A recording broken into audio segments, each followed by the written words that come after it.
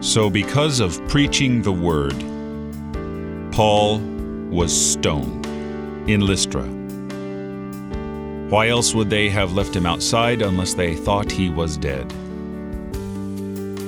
Now, Paul, being a Roman citizen as well as an excellent Jewish scholar, has the best of both worlds. He is the merging of two vast things. And yet, despite him preaching the truth, truthfully and accurately, they seek to destroy his life. But Paul did not die that day in Lystra. Instead, he retraces the route that his persecutors went from Antioch and Iconium. When they go through those ways, Paul returns to Lystra, to Iconium, and to Antioch, and he strengthens the disciples.